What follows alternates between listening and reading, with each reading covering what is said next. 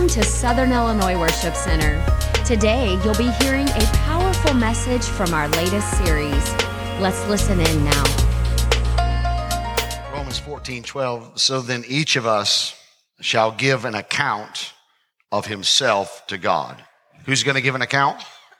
Each of us. And I'm not accounting for my neighbor, and I'm not accounting for somebody else. I'm accounting for myself. Romans chapter 1, verse 20, so just turn just a few pages back to Romans chapter 1, verse 20. And there it says, for since the creation of the world, his invisible attributes are clearly seen, being understood by the things that are made, even his eternal power and Godhead, so that they are without excuse. So we're going to give an account to God. And what's going to happen when people give an account to God is people are going to try to make excuses about their behavior, their responsibilities, what they did with what God gave them. We could go to the parable of the talents and talk a little while about that. But people will try to make excuses. And Romans chapter 1, verse 20 says, we will stand before God without excuse. Nothing we can say. So I just want to take the next 12 hours or so, and I want to talk about accountability. I just want to talk, and accountability is an interesting topic in our day. So I thought I would just kind of put you all at ease, and I would try to fashion my best Pastor Melissa, and I would tell you a story. A man by the name of Cliff, he was flying in his hot air balloon, and he realized that he was lost. So he reduced his altitude, and he spotted a woman below. He descended a bit more just above her, and he shouted, excuse me, can you help me?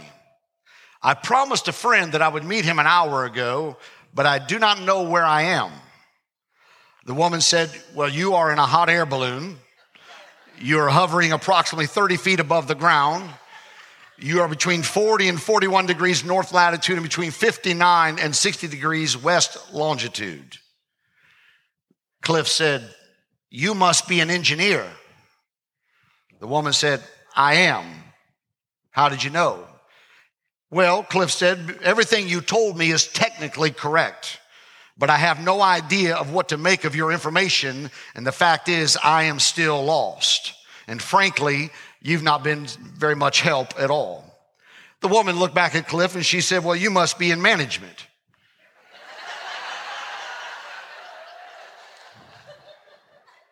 He said, I am.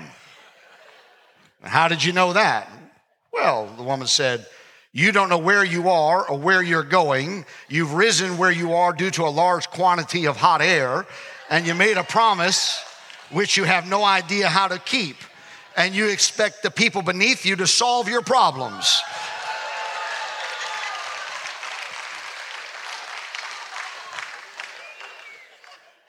And the fact is, you're exactly in the same position you were in before we met, but now somehow it's my fault.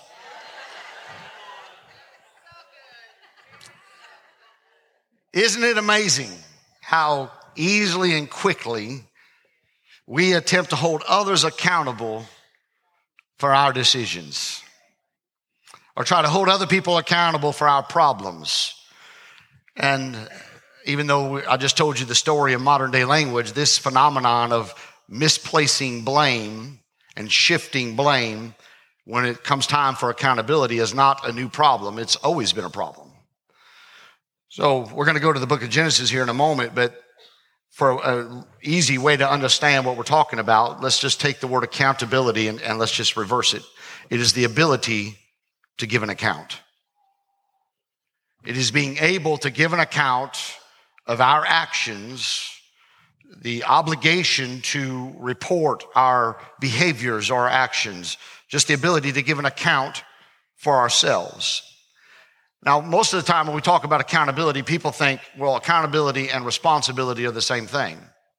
Responsibility and accountability are quite different. Accountability is what happens when you do not fulfill your responsibility. Accountability just refers to what has happened after responsibility was given or responsibility was taken. And accountability revolves around the actions or the consequences that are going to be put into our lives because we failed to take responsibility or we fail to fulfill our responsibility, or we fail to just take action. And I would say this to all of us Christians: inaction is an action. We think if we don't do anything, everything's going to be fine. If we just put our head in the sand, everything's going to be wonderful. Our inaction is actually an action. We say it a little differently in our day to day, right? We say what one generation tolerated, the next generation will celebrate. Because one generation failed to take action on it, the other generation deems that they don't have to take action on it. And we are all accountable. We'll stand before God.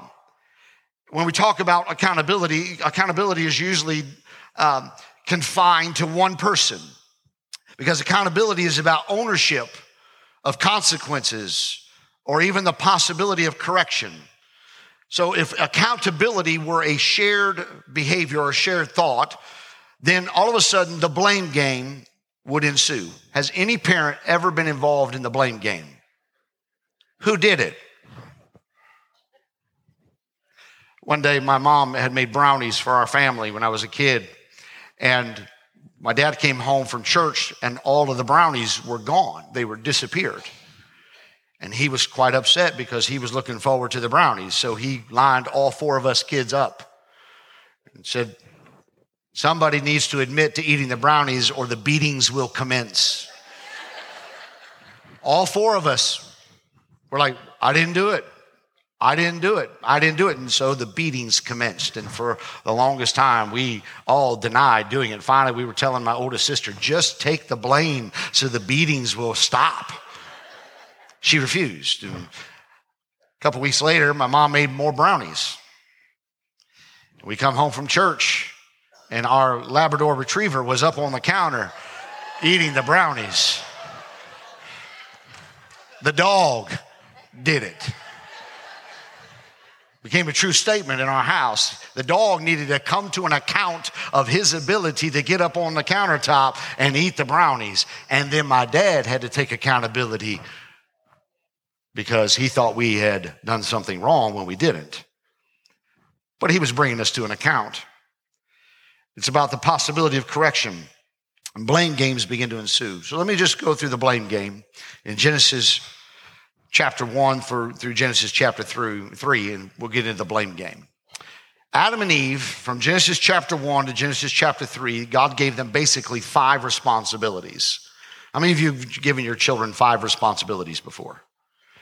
Like clean your room, get up out of bed, clean your room, get dressed, get in the car, we're going to church. 5 responsibilities, just basic things, 5 basic things. Here they are. Genesis chapter 1 in verses 26 through 30, God gave them this responsibility: have dominion over everything. In verse 28, he said, be fruitful and multiply.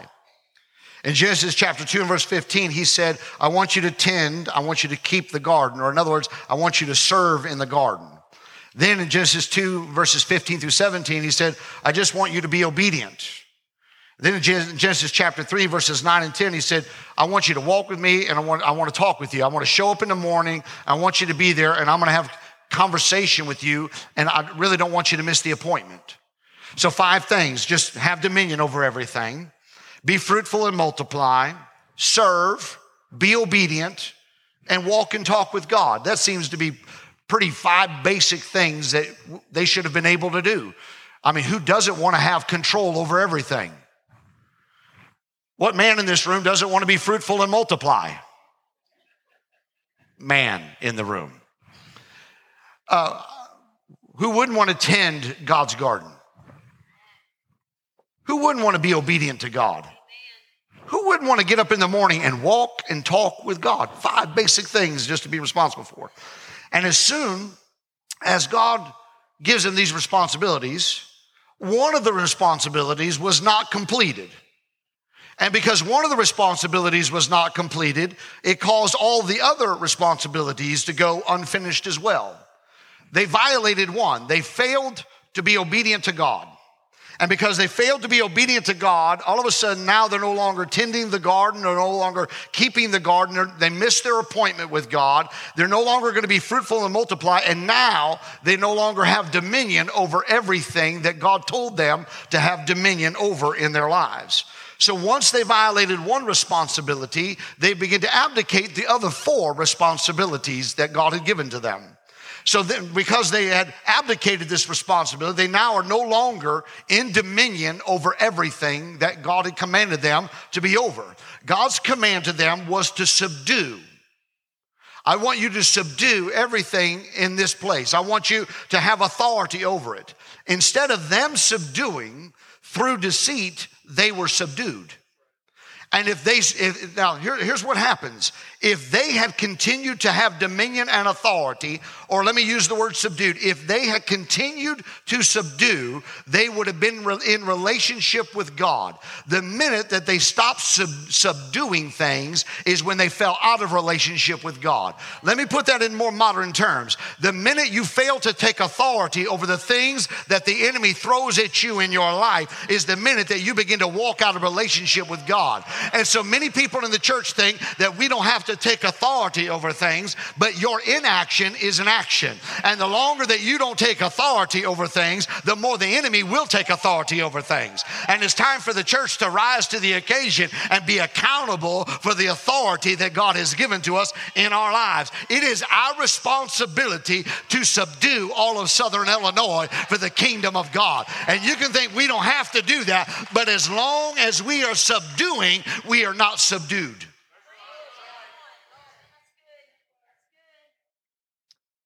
So they missed their appointment with God, and God asked them. In Genesis chapter 3 and verses 9 through 13, God just calls to Adam and he says, where are you?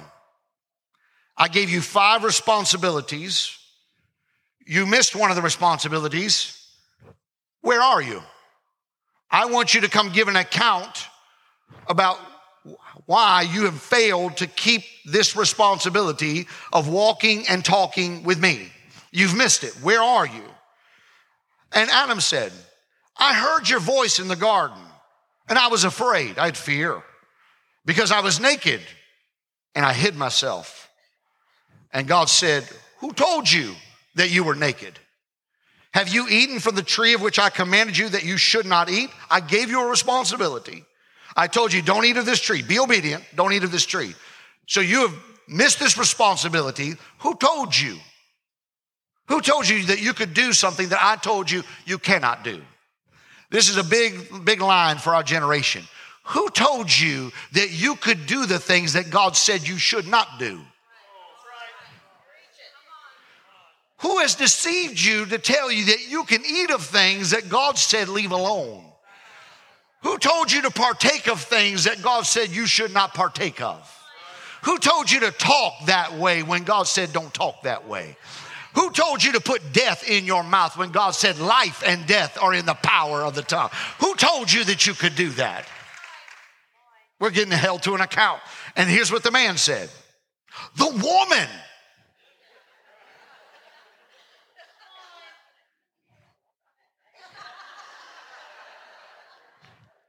Now watch what happens.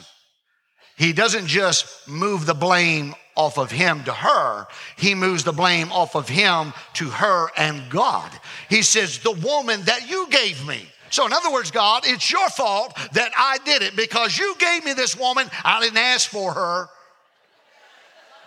You put me to sleep and pulled a rib out and poof, I got Eve. And now look where I am.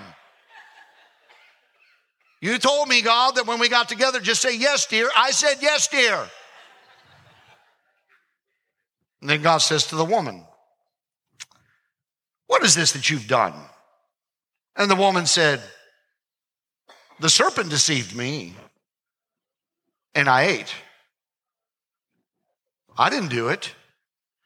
The devil made me do it. Adam blames the woman you gave me. Adam moves the accountability to God and to Eve. Eve then moves the accountability over to the serpent. The failure that they had to be responsible now brought accountability, and as soon as God wanted to hold them account, they went into the blame game. Adam's fault, Eve's fault, the devil's fault, it's the usher's fault, it's the pastor's fault, it's the preacher's fault, it's the evangelist's fault, it's the president's fault, it's the governor's fault, it's my teacher's fault,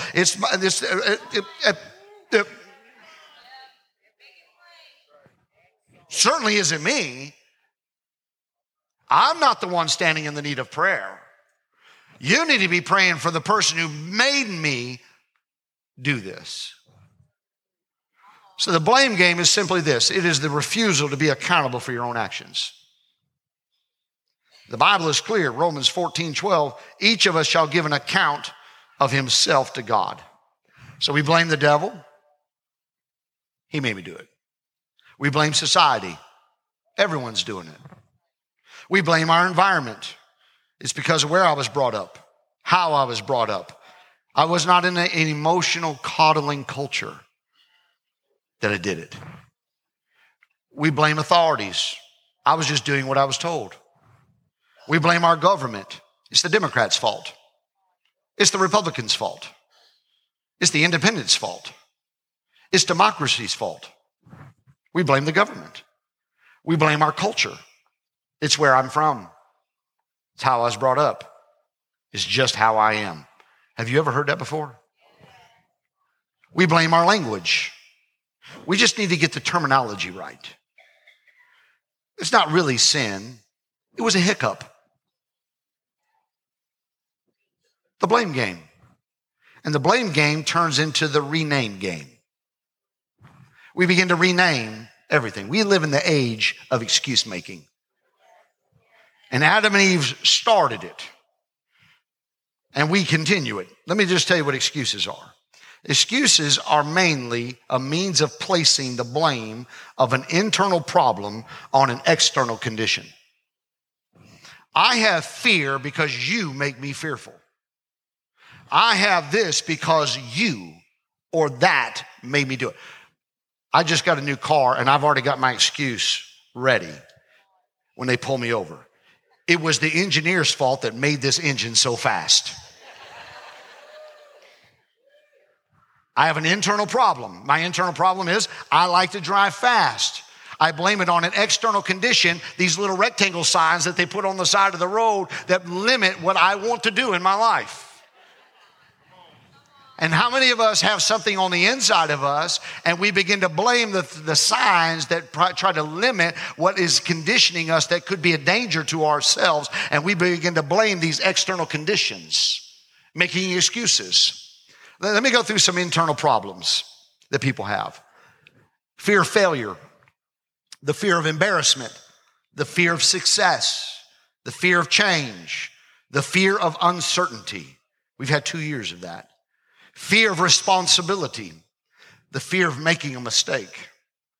We have people who perceive that they lack the resources or the confidence that they need to be responsible. And so we live in this age where people say, I'm going to blame something externally for something that's going on in my own life.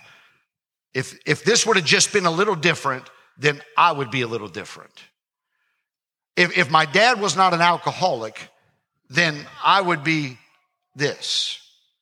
And so we begin to shift the blame all of our life onto external conditions that really we need to take into account and say, you know what? My dad may have been an alcoholic and I may have lived a rough life, but I'm not living there anymore.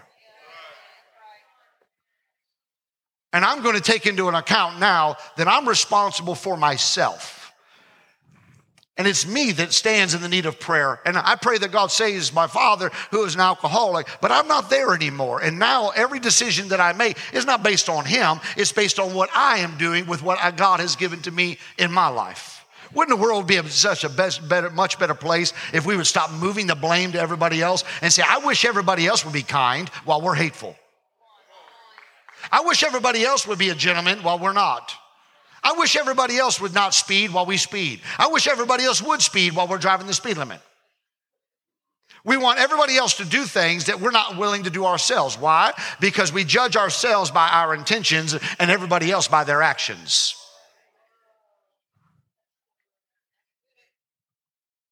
So when we get into the age of excuse making or the rename game, what we believe is that if we rename something, then we're not accountable for it. God told Jeremiah in Jeremiah 17:9, he said, the heart is deceitful above all things and desperately wicked. Who can know it? Another translation, not to be named, says, The heart is deceitful above all things and beyond cure. Your heart cannot be cured unless you give it to Jesus. So if the heart is deceitfully wicked, we think if we can just change the name of something, then we're no longer accountable to God for what we've renamed. That's why we've renamed sin. Because if I rename the sin, then I'm not accountable for that to God. So it's our ability to embed ourselves within this impenetrable shell of rationalization, projection, and denial. Rename it, rationalize it, project, denial. And the ability of people to do this is nothing short of amazing. Our author wrote it like this. He said, if we deny or suppress or minimize what we know to be true, we assert or adorn and elevate what we know to be false. Let me say that again. When we deny or suppress or minimize what we know to be true, we then elevate what we know to be false.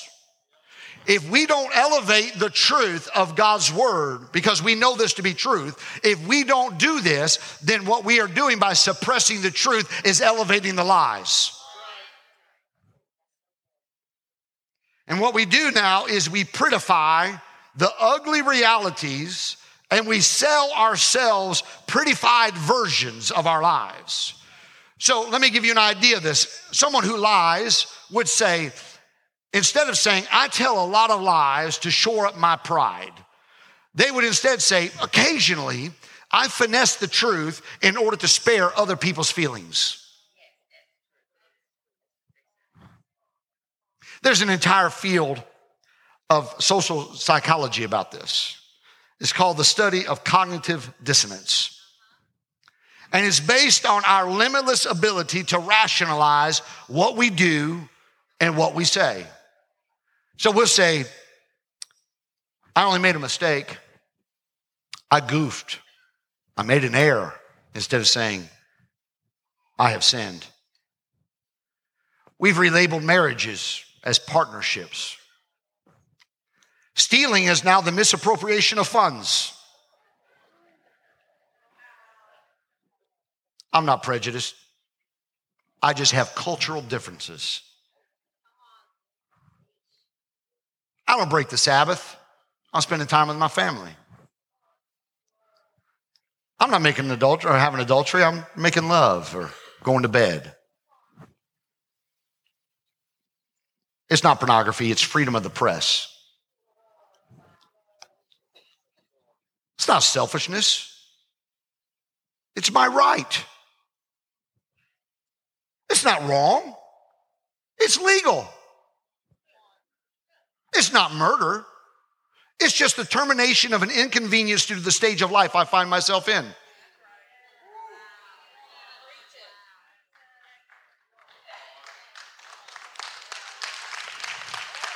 It's not murder. It's not even life yet.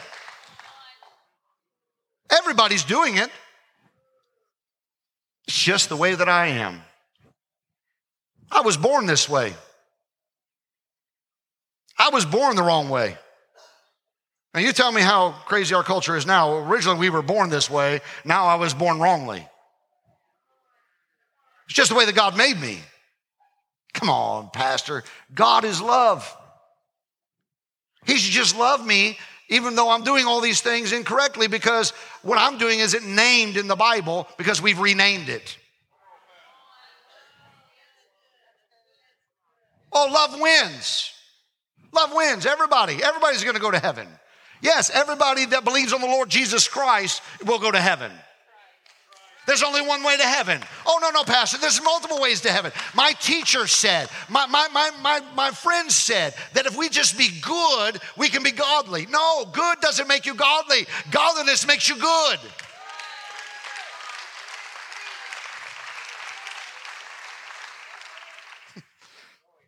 You know, if Melissa took a label after I get done picking on her all the time, if she took a label off of a bottle of pills in my house that said aspirin on it and moved it over to the bottle of poison and then took the bottle of poison and put it over on the aspirin.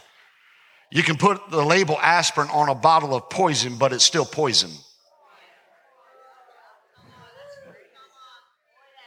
And we can rename whatever we want to rename, but it's still sin. And it's still destroying your soul. It's still destroying your spirit. It's still destroying your marriage. It's still destroying your family. Now, we may rename it, right? Alcoholism now is a coping mechanism. I'm just trying to cope with what's going on. If you continue that behavior, you're going to have a lot more things to cope with. So we have to tell people the truth. The truth is the only thing that will set you free. Does everybody believe that? You shall know the truth, and the truth shall set you free. So that means if you understand and believe a lie, that puts you in bondage. If truth sets you free, then the opposite is true, that believing lies will put you into bondage. And the church is trying to suppress the truth. We don't want to tell people the truth. We don't want to tell them what thus saith the word of the Lord. We don't want to say anything because we want everybody to like us. And so we now have defined suppressing the truth as being kind. But if you suppress the truth, you are elevating the lies. The more silent the church gets, the louder hell is.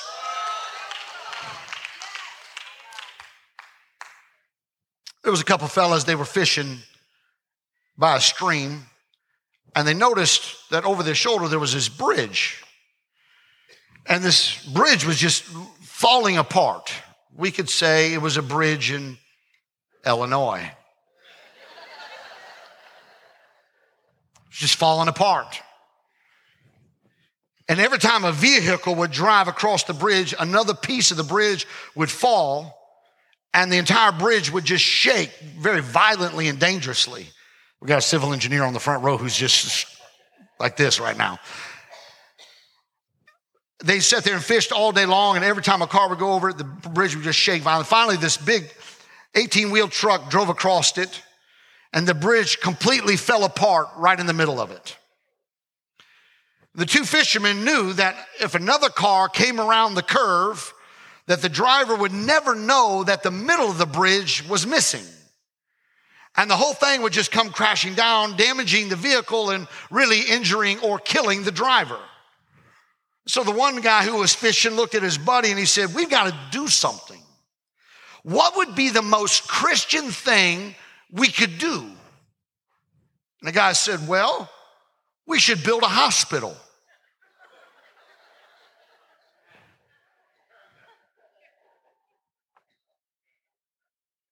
Because we don't want to tell people that there's danger on the path that they're on. And isn't it just like all of us Christians, right? We would rather build a hospital than put up a warning sign. We want to deal with things after the fact instead of taking preventative action. We feel good and we feel great because we built a hospital and everybody likes us because we built a hospital. But wouldn't it have been better to tell them, hey, you don't have to go to the hospital. If you stop your car right here, right now, everything's going to be all right.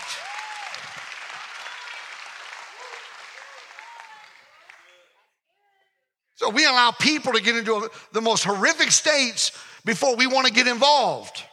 And for some reason, we've fallen into a trap of believing that love must lie.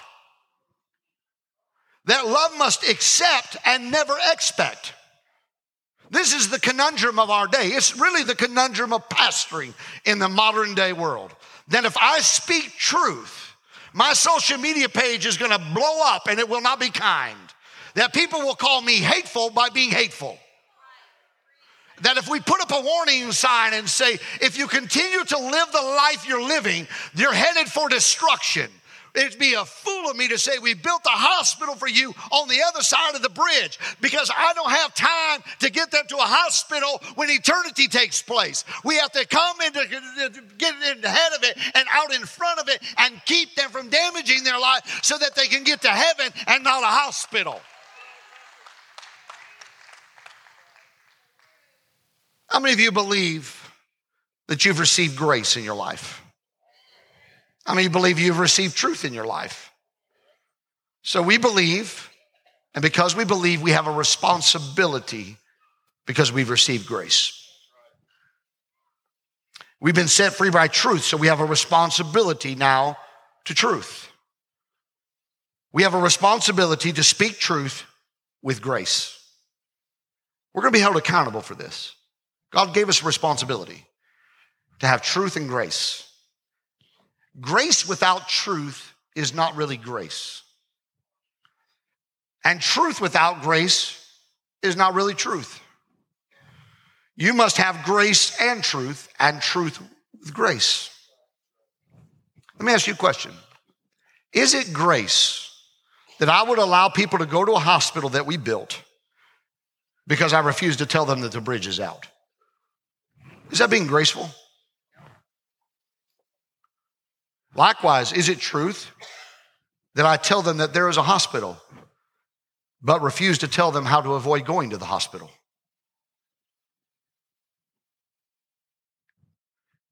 See, technically, I'm being truthful. We built the hospital. But I'm not telling them that they'll never make it to the hospital because the bridge is out.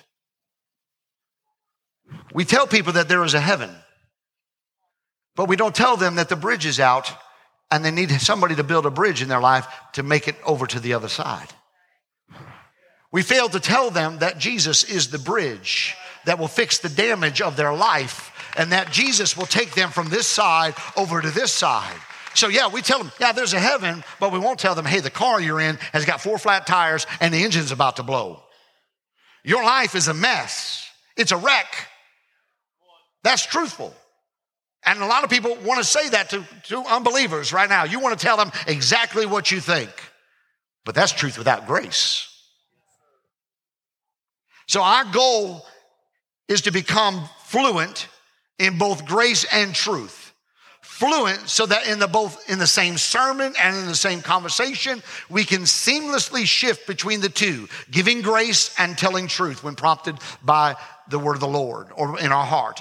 So we have to preach and we have to witness with earnestness and with a prophetic edge in our speech. We don't blend grace and truth in a way that dilutes them. Rather, we combine them in a way that keeps them both furiously full strength. There's a Greek word that explains exactly what I'm talking about. It's a Greek word called parakaleo, or it simply means someone that will come alongside and call you up to a higher level. Someone that will come alongside of you and help you in your struggles in your life. It is not the job of the church to get out in front of people to prevent them from finding Jesus. It is the job of God's church to come up alongside of people and help them walk this walk and call them up to a higher level of living. It is our job to be full of grace and truth, the same way that Jesus was, to be the parakaleo that comes alongside of people and says, I know you're struggling. I know you're down. I know your marriage is a mess. I know your family's all going crazy, but let me come alongside of you and tell you some truth and bring you to the man of grace. Because you know what we got right now, right? Let me just be that old church person. You going to hell. And how do I not go there? You think I want to go there? You haven't told me the truth. You're technically correct, but you've not told me the truth. I may know that I'm going to hell, but you're not telling me the truth. You've not said a word to me about Jesus, and if I know Jesus, the truth will set me free.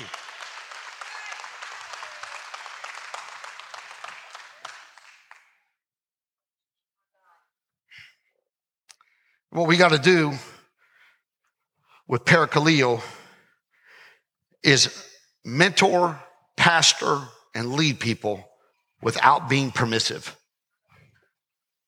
We have to normalize people's struggles without normalizing their sin. I know people are struggling. I know life is tough. I know that the enemy is deceiving people. I understand that struggle. I know it's a normal struggle. All of us in this room have struggled. But I can't normalize sin. Sin is sin. And there's a difference between struggling with something and succumbing to something. And I will stand by any person who wants to struggle this thing through. But it baffles me why people would want to succumb to things that are separating them from God. And our nation is no longer struggling with things. We're flat out succumbing to it and then approving of it and making it legal. And then we say we've renamed it so that I'm not responsible for it. And we have to be careful that that name game doesn't come into the church. See, while more of you are disgusted about what goes on in government houses, I'm more disgusted what goes behind pulpits. And we'd have revival in this nation if pulpits would repent, because it begins in the pulpit. And if the pulpit will have a revival, then the pew will have a revival. And if the pew has a revival, then politics will have a revival.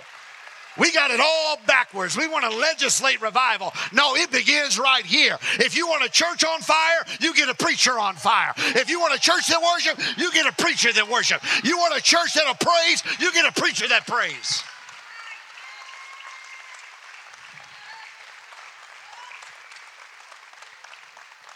I've spent my last 3 weeks dealing with pastors who have no accountability. Not having the ability to make an account. If you're listening to me, you need to find somebody and give yourself an account of your actions. The church is not your private bank. It's not your private business. This is God's house. These are God's people. You are under shepherd of the shepherd. The devil didn't make you do it. You did it.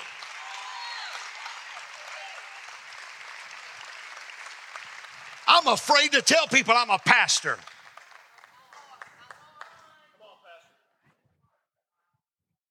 Because we've normalized that sin. We've normalized it. We've normalized the abuse of money in the church. We've normalized the abuse of people in the church. We've normalized that. It's a struggle, but it shouldn't be a sin.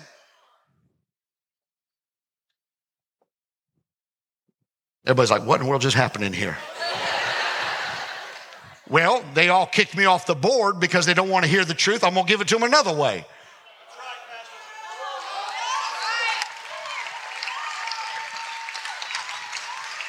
And I know they watch.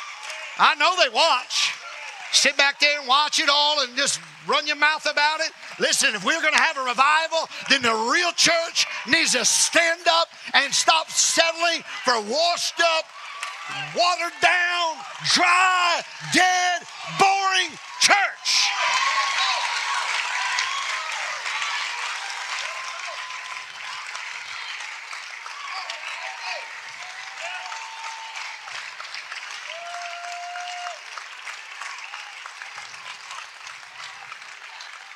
You know why most pastors don't want the gifts of the Spirit operating? Because it'll expose them for the sham they are.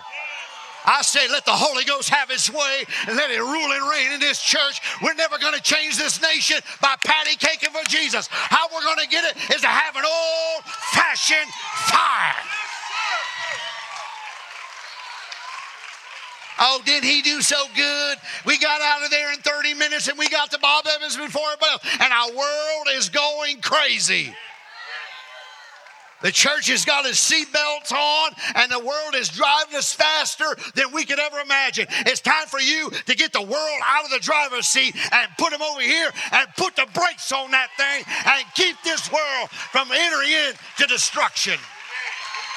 I'm accountable. You're accountable.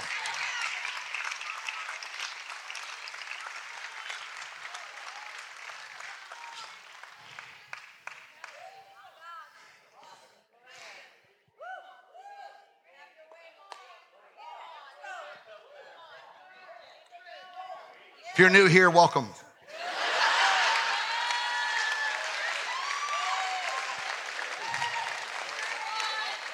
You know why I pastor? I never wanted to pastor, but I despised the church and what it was becoming. So my dad told me as a young teenager, if you don't like it, get involved in it. So I pastor this church the way I want to see a church pastor. We're honest, we're open, we're transparent, and we're vulnerable. Why? Because I despise the church all of my life, that we would do one thing during the church service and something else after the church service. We are who we are, I am who I am, and he is who he is. And if we get all that settled, we can have revival. Look at this place. Look at the presence of God. Healings and signs and miracles and wonders. When we get into alignment with God.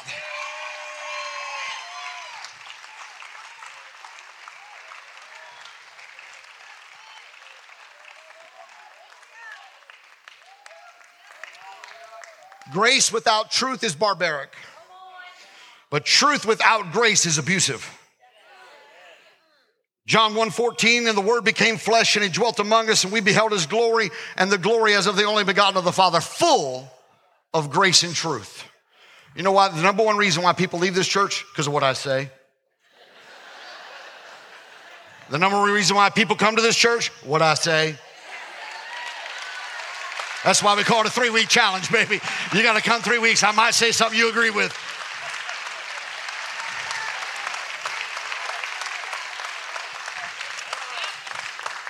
Pastor Tim was in my office on, I think it was Thursday, and I was telling him a story. I said I was reading this story, and I thought I might put it into my sermon, and I didn't put it in the sermon. Then this morning I thought about it some more, and I put it into my sermon. And Hans Christian Andersen wrote the story entitled The Emperor's New Clothes. And there was an emperor. He was very fond of appearances and clothing. So when some men offered to weave him a rare and a costly garment, he agreed. He was especially pleased that the garment would be invisible to all but the wise and pure in heart. So he commissioned the new garment at a great cost. These men, though, were con men. They began sitting at the looms pretending to be weaving. The emperor's curiosity was soon aroused, so he sent his chief minister to check on the progress. The chief minister sees that there was no cloth on the busy looms, but he didn't want to be unwise and thought to be impure in his heart. So he returned to the emperor with a report about the fabulous beauty of the cloth that was being made for him. Eventually, the weavers asked for more money, raised the taxes. So the emperor sent his second chief minister, who returned with an even more enthusiastic report. Next, the emperor himself went to see the progress, though he, like the previous two, saw nothing. But he did not want to appear stupid. So he proclaimed the clothing most excellent and beautiful. He even gave the weavers medals. Finally, on the day of the grand parade, the con men dressed the emperor in his nakedness, and then they skipped town. As the emperor paraded before all the people, all naturel, the whole populace joined in praising his beautiful clothing, lest they likewise be thought as fools. So the absurd parade continued until at last a little child was heard to say, "The emperor has no clothes on." And all of a sudden, at once, the emperor and everyone else knew the truth. The emperor was now exposed in all of his nakedness, and the emperor now felt the shame of his nakedness. See, everybody thought, well, if I say something contrary to the popular belief, then I'm going to be thought to be a fool or intolerant, or I'm no longer pure of heart. And it took a little girl who didn't care what everybody else was lying about to tell them, hey, something's wrong here. The emperor has no clothes on. So I just want to be the little girl here today and say there's something wrong when we refuse to speak truth because we don't want to appear to be out of step with society.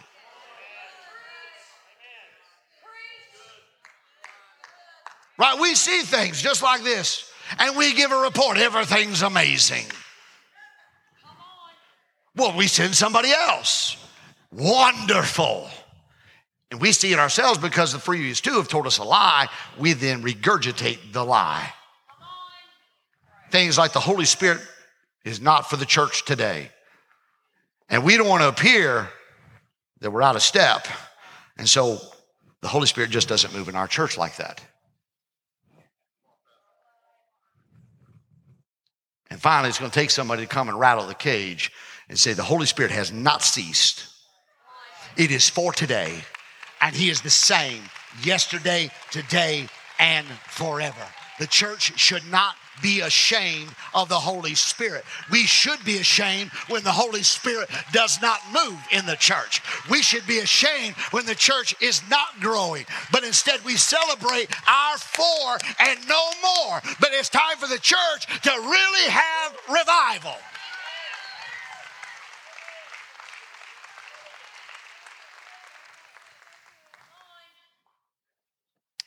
I mean, just one word of counsel would have avoided all that pain, all that hurt, and all that embarrassment of the emperor. Or let us say just an ounce of prevention. Just an ounce of prevention. Like, hey, buddy, you are all natural. You might want to put your old garment on because it was better than this newfangled thing that they try to put you in. Wouldn't it be a wise word of us that if we want Bible things, we should do Bible things? But see, they try to put this new garment on the church that you got to be seeker friendly. Well, in my Bible, in Acts chapter 2, they were very seeker friendly. People didn't even know that they should be seeking, but it spilled out into the streets and into the highways and into the byways, and they were being compelled, and all of a sudden the church began to multiply. So if you want the church to grow, maybe we should put away our church conferences on church growth and go back to the book of Acts when the church began to be multiplied and exploded all over the world, and it changed the world, right? Acts chapter 17, these are they that turned the world upside down. Well, if I could just get you to fill out this little thing here, and we're going to give you a TV next week. I'm not giving you a TV. I'm not giving you an iPad. I'm bringing you to Jesus, because Jesus is the only thing that you'll ever need in your life.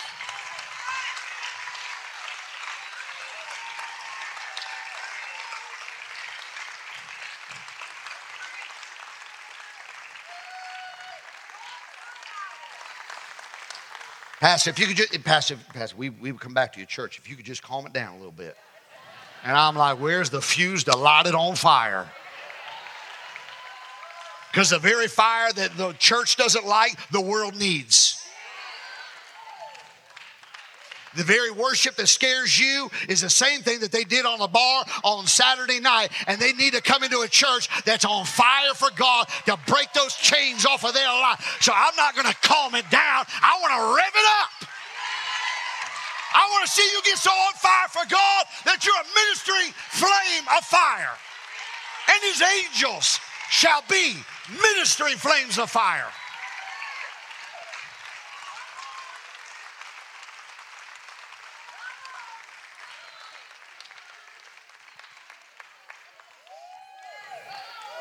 I'm just going to skip over a whole bunch.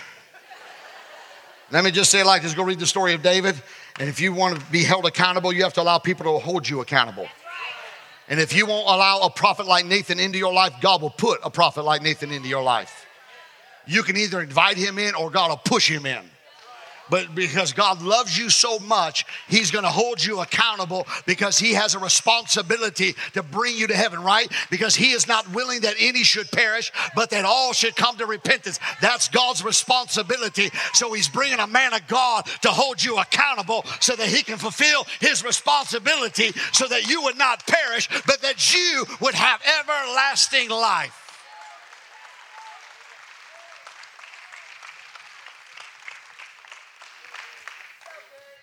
You know, you're only as sick as your secrets.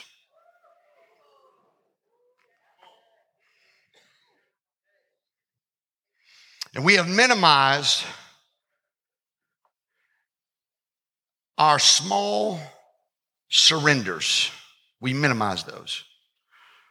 See, if I just allowed the church just a couple weeks just to go being dead, I have surrendered. That's a small sacrifice.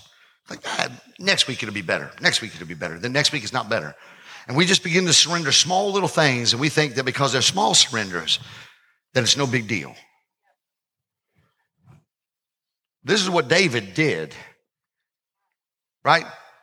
It wasn't the adultery that got him really in trouble. It was the small surrender that he refused to go out to battle. Because had he been out at battle, he wouldn't have seen Bathsheba. If you would have come home from work, you wouldn't have seen your old friend at the bar. Oh, I got to keep moving.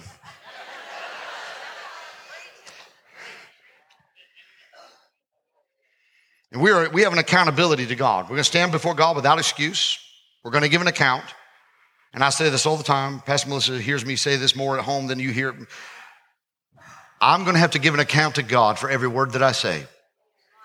Equally true, I'm going to have to give an account to God for every word that he tells me to say that I do not say. And so when you see preachers hedging, I may not want to say that. They're failing to tell you that the bridge is out. And what we're saying is, well, we built the hospital to take care of that later. No, I want you to avoid the bridge and live your life to its fullness with its purpose. We are accountable for the responsibility that God has given to us. I'm accountable for the responsibility God has given to me. You're accountable for the responsibility that God has given to you. And people say, well, Pastor, I don't have any responsibilities. God didn't give me any responsibilities. No, God gave all of us responsibilities. In 1 Peter chapter 4, verses 7 to 11, again, I'm going to read it out of the New King James Version. It says, but the end of all things is at hand. I think we could all agree to that right now. The end of all things is at hand. Therefore, be serious and watchful in your prayers. And above all things, have fervent love for one another, for love will cover a multitude of sins. Be hospitable to one another without grumbling. And as each one has received a gift, minister it to one another. What are we supposed to minister? The gift that each one of us has received. As good stewards of the manifold grace of God.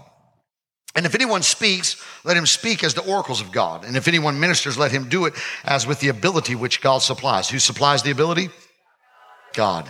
So God gives you an ability that you will give an account for. Accountability. You will have the ability to give an account for the ability that God has given to you. That in all things God may be glorified through Jesus Christ, to whom belong the glory and the dominion forever and ever. Amen. So God gave us some responsibilities. Number one, we are to be serious and watchful in our prayers. We're to have fervent love for one another. We are to be hospitable. We're not to grumble. This church does a good job of that, by the way. There's a few of you that fuss and fight, but you're okay. You're Cubs fans.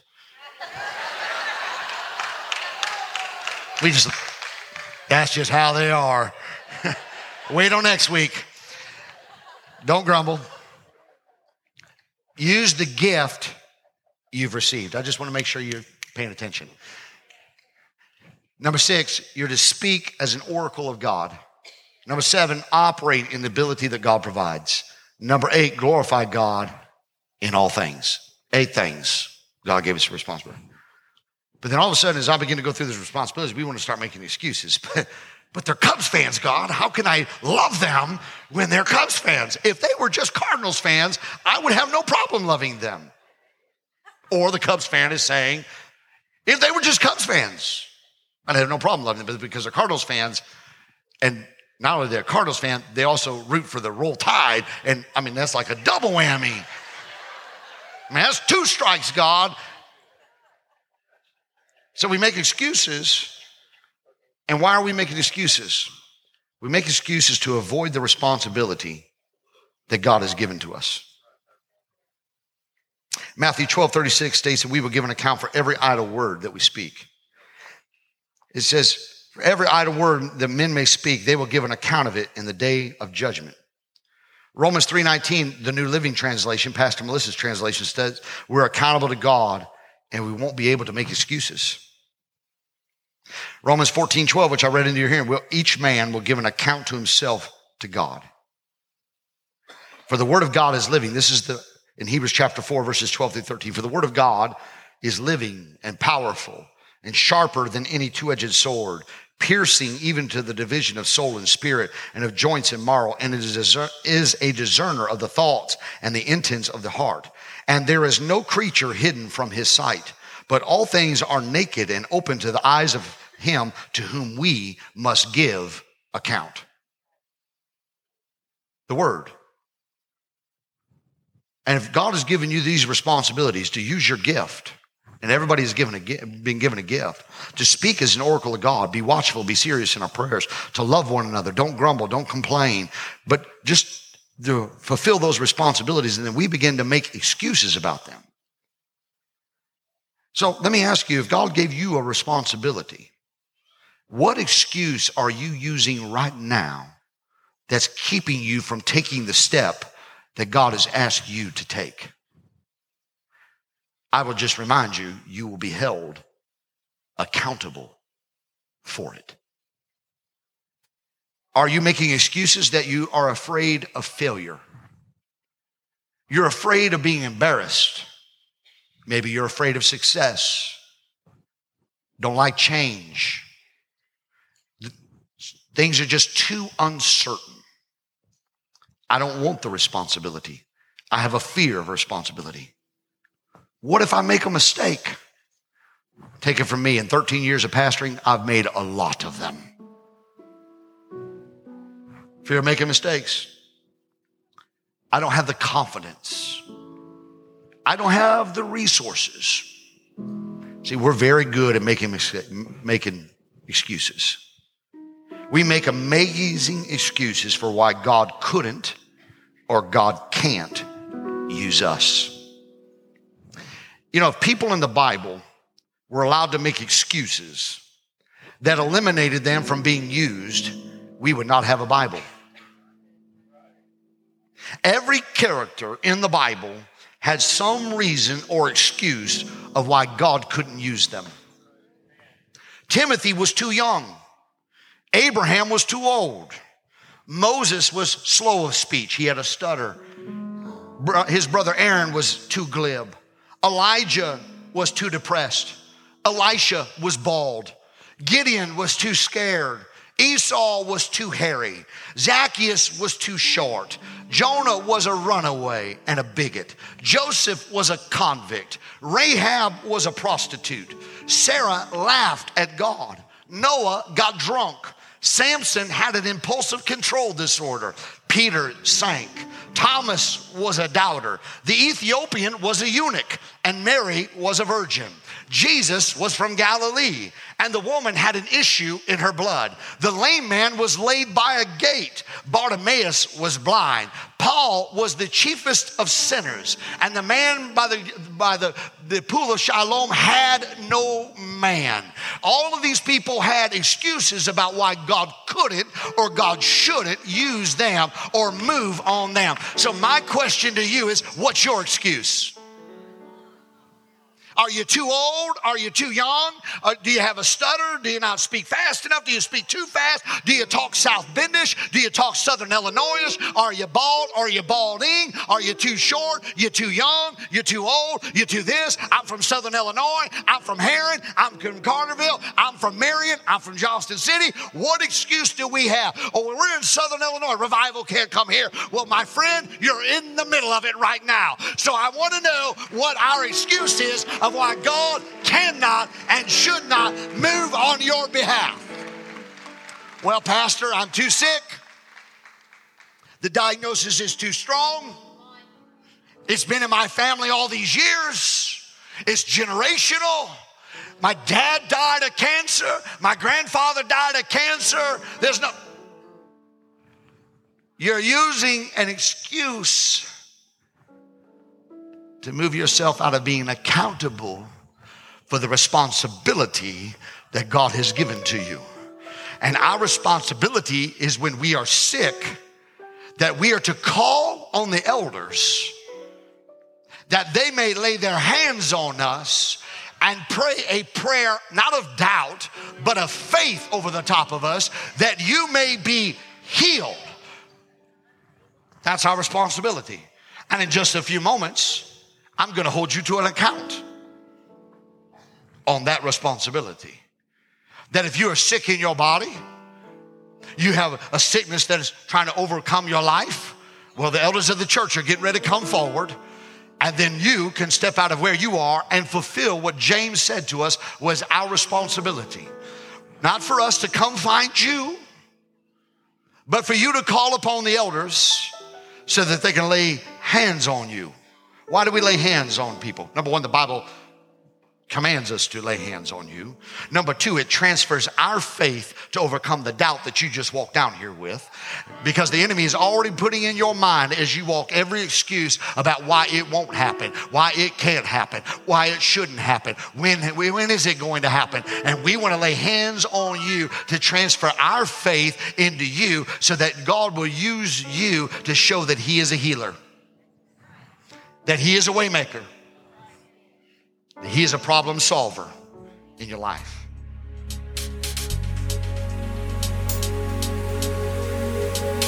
Thank you for listening today. Be sure to check out our podcast weekly, subscribe to our YouTube channel, and follow us on Facebook and Instagram. You can also visit siwcenter.org to find out more information about Southern Illinois Worship Center. Be sure to join us right here next week.